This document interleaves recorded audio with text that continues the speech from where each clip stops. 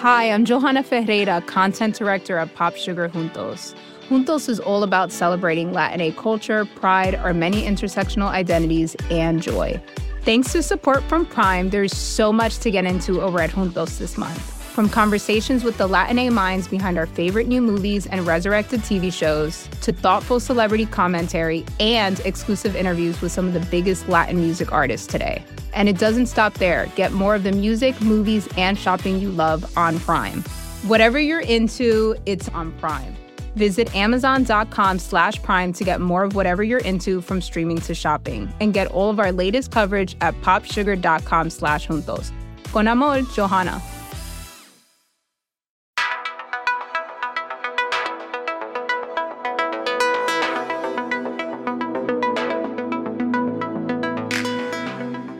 Welcome to In Her Shoes. I'm Lindsay Peoples, and I'm editor-in-chief of The Cut. On this show, I get to talk to people that we love and admire, or some that we just find interesting. We'll explore how they found their path and what maybe have gotten in their way, and how they brought others along now that they've arrived.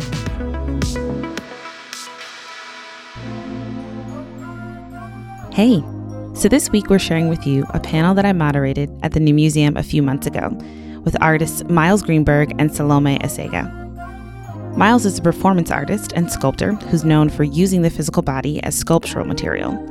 And Salome is the director of the New Ink at the New Museum, and her work explores and critiques the speed in which technology develops. We got to chat a bit about the role that art plays in technology and what that means for the future of art. Hope you enjoy.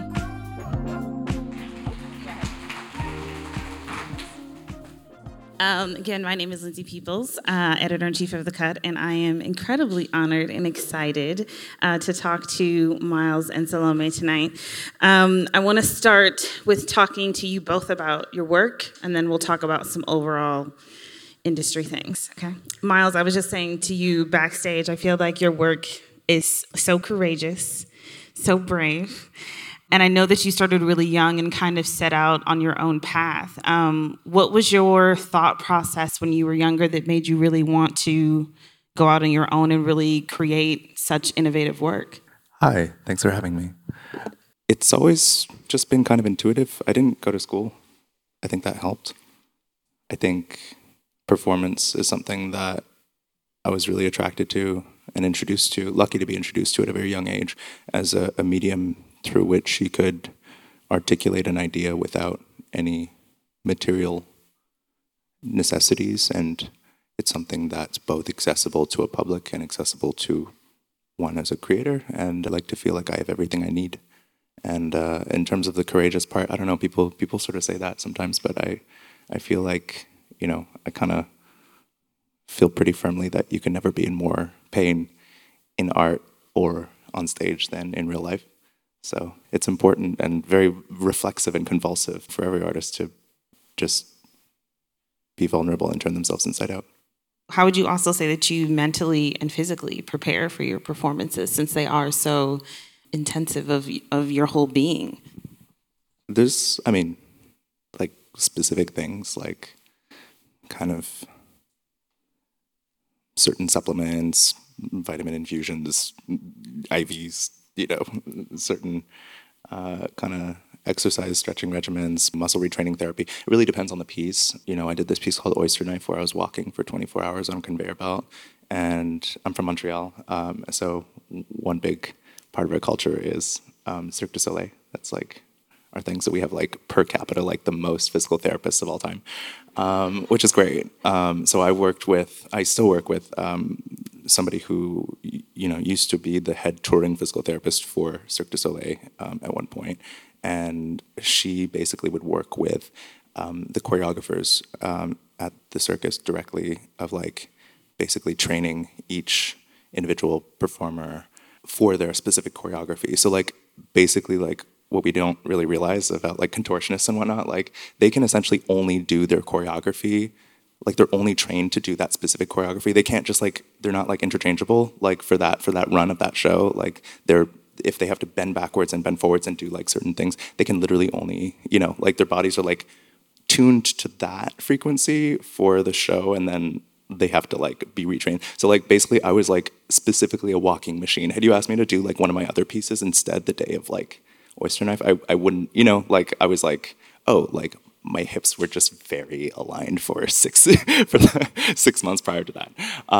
Yeah, so it's like there's a sort of methodology that I personally liken to like, the way that any artist will like upkeep their material or instrument.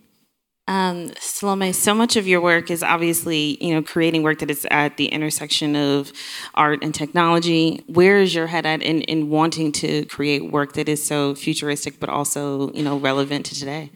Yeah, thank you for having me tonight. So I think, I'm a child of many engineers. I have many engineers in my family who, growing up, would while they were learning how to code or while they were practicing software engineering, they would send us, my brother's in the audience, so he remembers this, like they would send us floppy disks of them, of like prototyping games, and we would have to play them and find the bugs and send them back. And I always thought like, this is like not just coding, it's storytelling, And so for me, I was really influenced by the ways technology can help you storytell. But in terms of like, the intersection of art and technology, I like to tell people that I am tech agnostic. For me, the story and the people and the communities I work within really lead or are driving the work that I make, and that the technology is supplemental. We look to the technology second to figure out what is the best tool to tell the story. What does it mean when you are bridging those two worlds, though? And do you think about how communities will actually, take in your work? Is that the part of the thought process when you're creating work?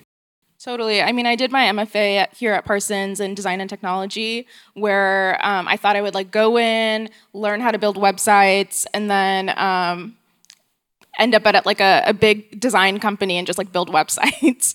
But then I quickly was like the world of physical computing was like busted wide open for me. So that's like all the kind of like kinetic sculpture work that people do playing with hardware. And I was just like, why don't people know about this? Why don't people have access to this? And so with a group of friends who are nightlife workers and DJs and producers, we started a place called Power Plant in Brooklyn almost 10 years ago, and I'm an alumni of New Ink, and that was actually my New Ink project.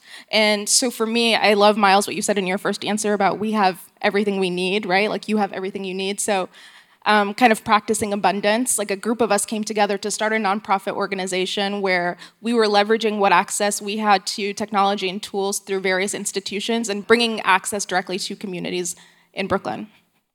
I mean, a question honestly for both of you, since so much of this is about technology in your work as well, how has that affected your appreciation for artists or being able to find new people to work with or find new methods of working?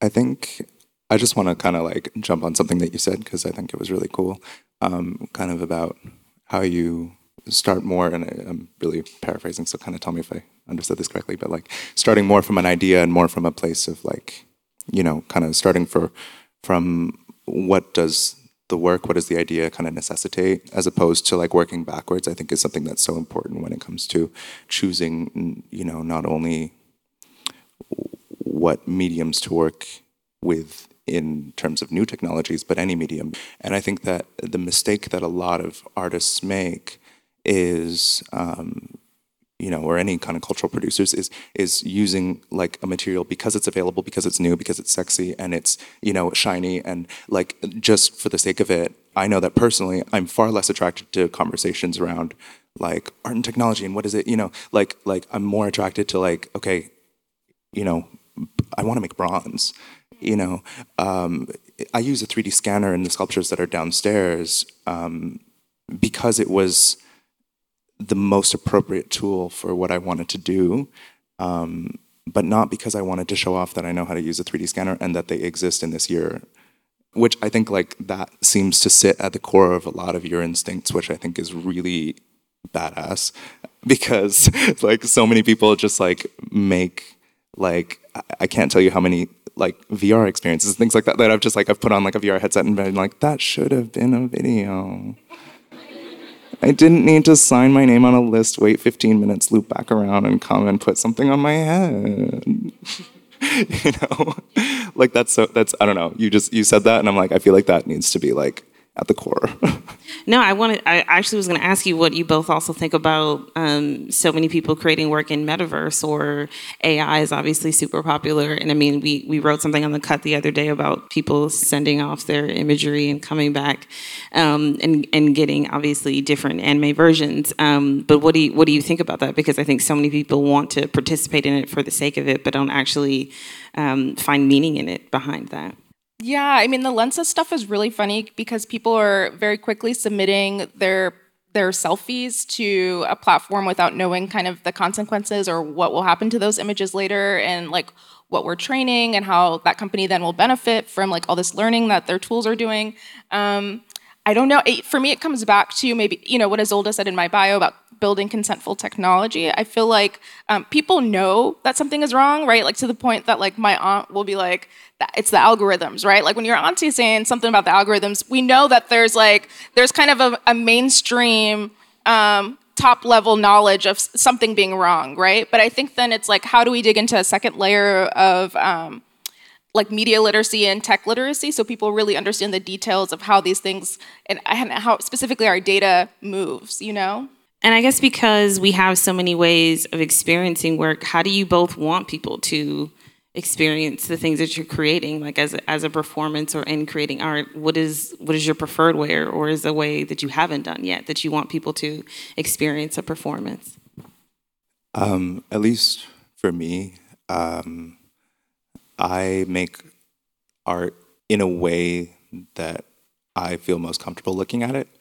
I don't love like interactive stuff, I find it weird when performers talk to me, so I don't do that. It's really kind of like I'm sort of always working from a place of like, where do I feel most available to receiving information? And sometimes that's not through new technologies.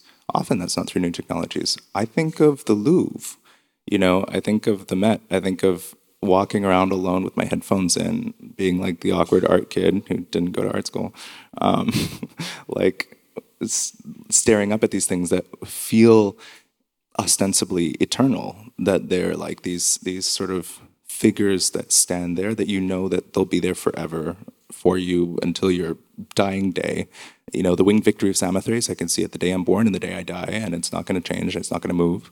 And that's the kind of art I want to make. That's how I want my art to feel. The fact that I use performance feels like kind of incidental to the fact that I still feel like I kind of achieved that in a way, through my body, and then eventually through sculptures, through video. I always look at it through the lens of like that is the most reasonable expectation that I can have of my audience, because it's how I would care for like myself in a space of cultural consumption, I guess. And then I use that to say whatever I want, But yeah, most often it's these, like, that's actually how I got into duration. Wasn't because of the sort of transformative qualities of it, albeit that kept me there. But it started out, my first performance was like 3 hours because I didn't know when and who was going to show up. I didn't think anyone was going to show up. So I was like, I'm going to do this for 3 hours so I can maximize the visibility of this. And I was like 17 in like an empty loft in Montreal that I borrowed, and I did it invited like 100 people on Facebook. Yeah, I don't know. It's sort of like this thing of like, what is the easiest way to get to the thing that you want to, the way that you most readily experience it. How about you? Yeah, that's interesting. I'm trying to articulate this because I think there's an analog. I'm hearing you say, you don't like interactive work, but when you're there present in your body for 3 hours waiting for an audience to engage, the piece isn't like, or to be witnessed, right? Like in some ways, right, the piece isn't complete until they like are there seeing you, right? Like that makes the whole thing. And I think about like my work that, yes, incorporates technology and is interactive. Like I did a piece 8 years ago that was like installed in the Sky Room, where I would like hack to connect and was like tracking people's shoulder movements, and it was a video game that taught you how to do the real Harlem Shake. And so, because at that point DJ Bauer came out with a song, and that people were making those like weird viral videos, or they were just like dancing for phonetically. So I was like, we're gonna teach y'all how to do the real Harlem Shake. And like the piece just stood here on a monitor with a connect and a big red button, and like nothing happens unless you are there to engage. And I guess that is considered interactive. But it just there's a parallel. I don't know how you would name that.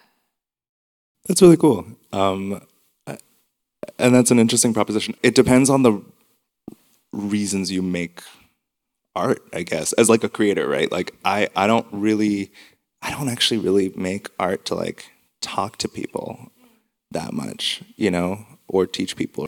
That is a totally different, I think, impetus than like building a statue and leaving it there for, 100 years or 12 hours. I think it's just about your impulses and how to best feed those things. Because I think that's something that I would totally do that. Because I don't know how to do the Harlem Shake. No one's ever won the game, so yeah, no one knows how to. As you were saying, I was like, wait, do I remember how to do the Harlem Shake?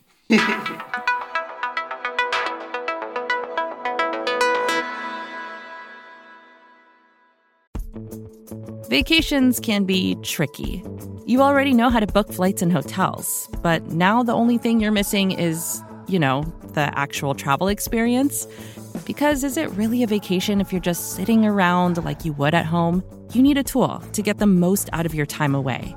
That's where Viator steps in. You can book guided tours, activities, excursions, and more in one place to make your trip truly unforgettable. Viator has over 300,000 travel experiences to choose from. Everything from simple tours to extreme adventures and all the niche, interesting stuff in between. So you can plan something that everyone you're traveling with will enjoy. Real traveler reviews give the inside scoop from people who already been on the experiences you're considering, so you can plan with confidence. Free cancellation helps you plan for the unexpected. And 24/7 customer support means you can travel worry-free. Download the Viator app now and use code Viator10 for 10% off your first booking in the app. Find travel experiences for you. Do more with Viator.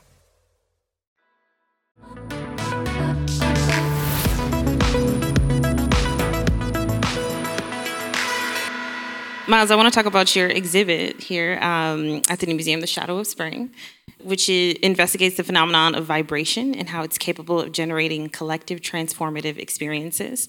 What does this exhibit mean to you, or what do you want people to take from it? Yeah, shout out Vivian Kakuri, my counterpart, and shout out Bernardo Mosquera, who curated and introduced us. We actually didn't meet, Vivian and I, like IRL, until a week before we opened, which was really fun. And we, like, the first day we met, we like recorded. I don't know if you guys know this, but the soundtrack downstairs coming out of the speakers is all made of instruments that she made out of the sounds from the insides of our bodies with a digital stethoscope. So it was like, hi, nice to meet you. Let me get your guts. We were both sort of approached with this idea simultaneously of vibration and like the kind of, we just started talking very broadly, in very broad strokes, about the sort of commonalities in collective vibratory sort of experiences in like churches and sex clubs, sort of the jumping off point. There's a lot of proximity.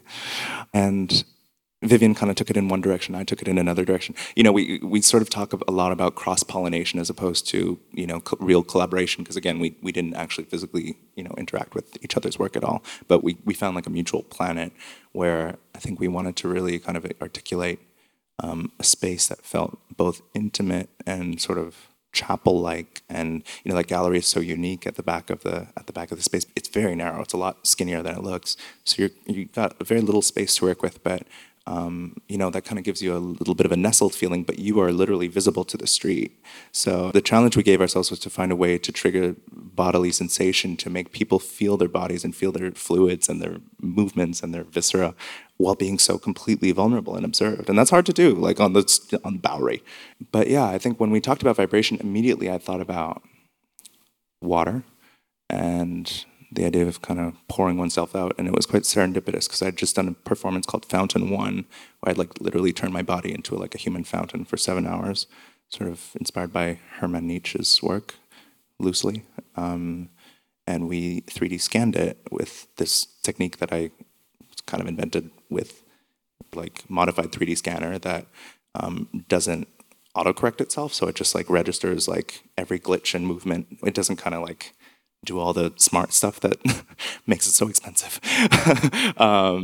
And so we got these like really aberrated forms, and it's like my way of interacting with this technology that felt genuine and authentic and just as kind of spontaneous as performance itself. There needed to be kind of an element of mystery. So, there's so much data that gets accrued through this process that you don't actually know what the scans look like until like they take like 2 days to buffer. So you just get all these random forms that you're not going to know until the moment's passed. Very much like performance. So so these forms actually just came out very naturally through like a conversation between me and this glitchy technology, and like a 7-hour gesture. And I feel like, I don't know, I just wanted something that felt like it was going to be performing. Salome, I want to talk about now that you're directing the New Museum's Cultural Incubator. What was it like to go from a member to leading the group, and what are your goals in that?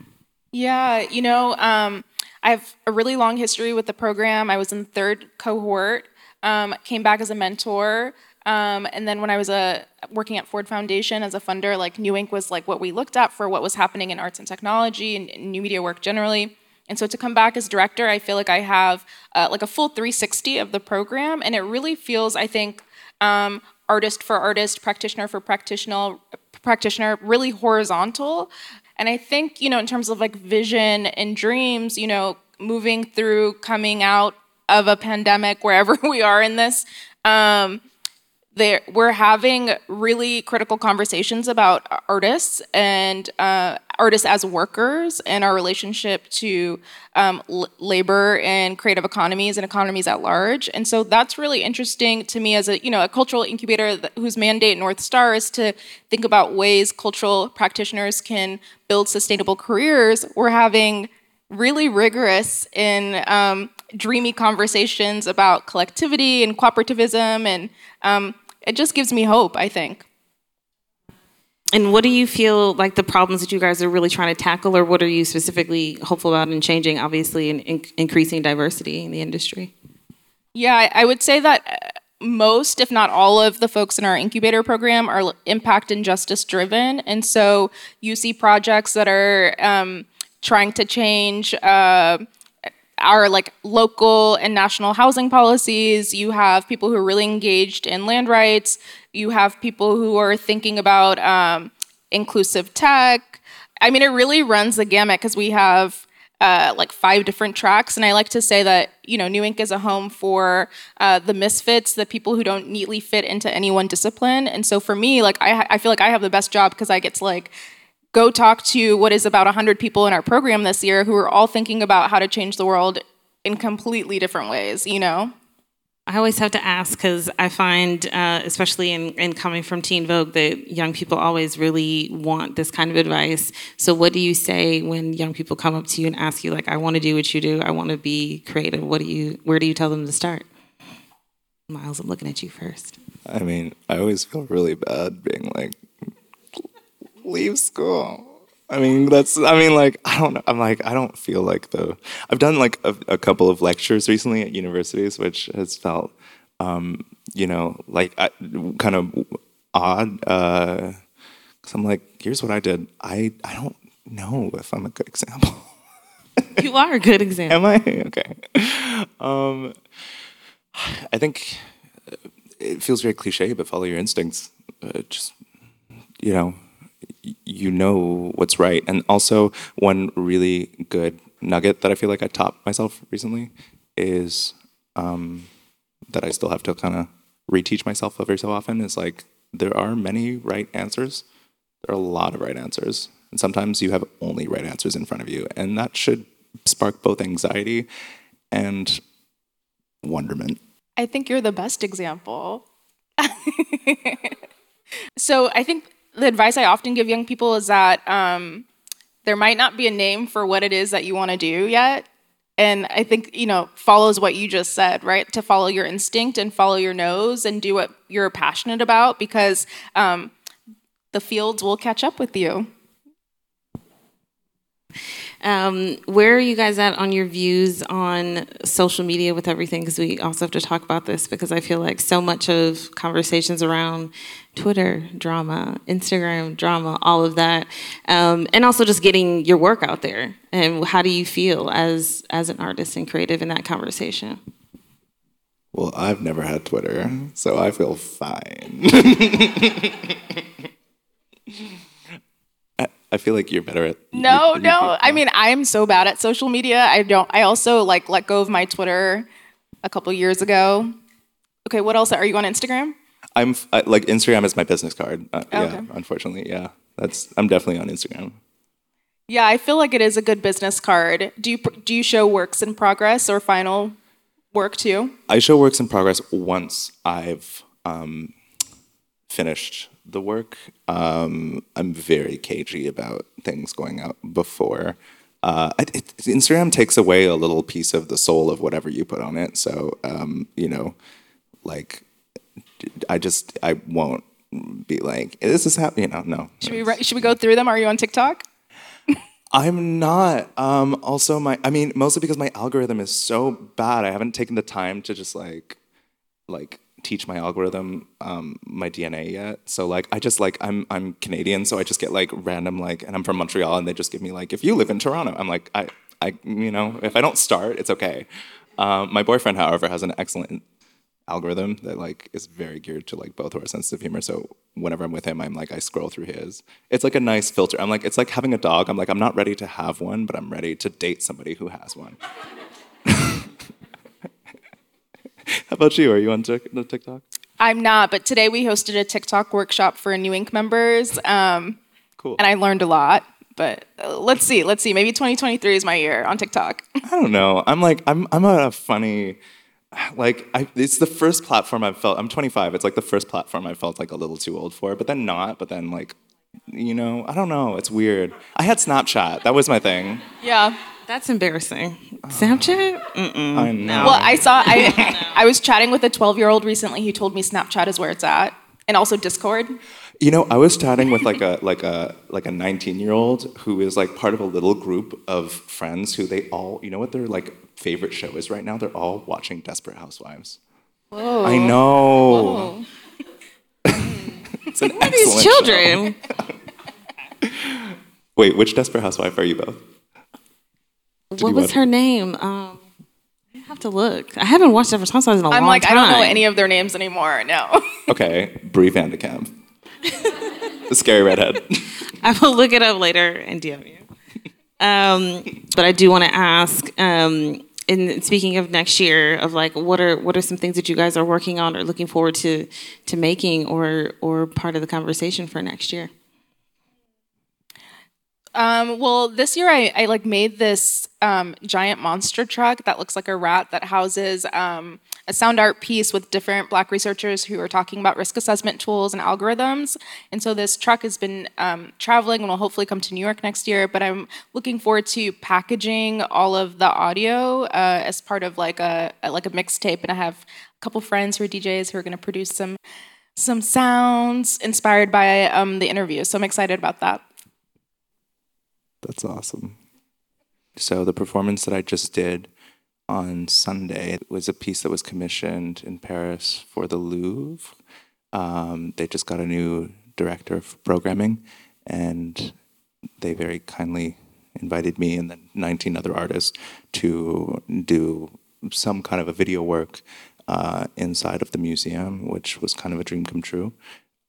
Because like I said, it's like one of the places that I feel like taught me how to make art by teaching me how art moved me.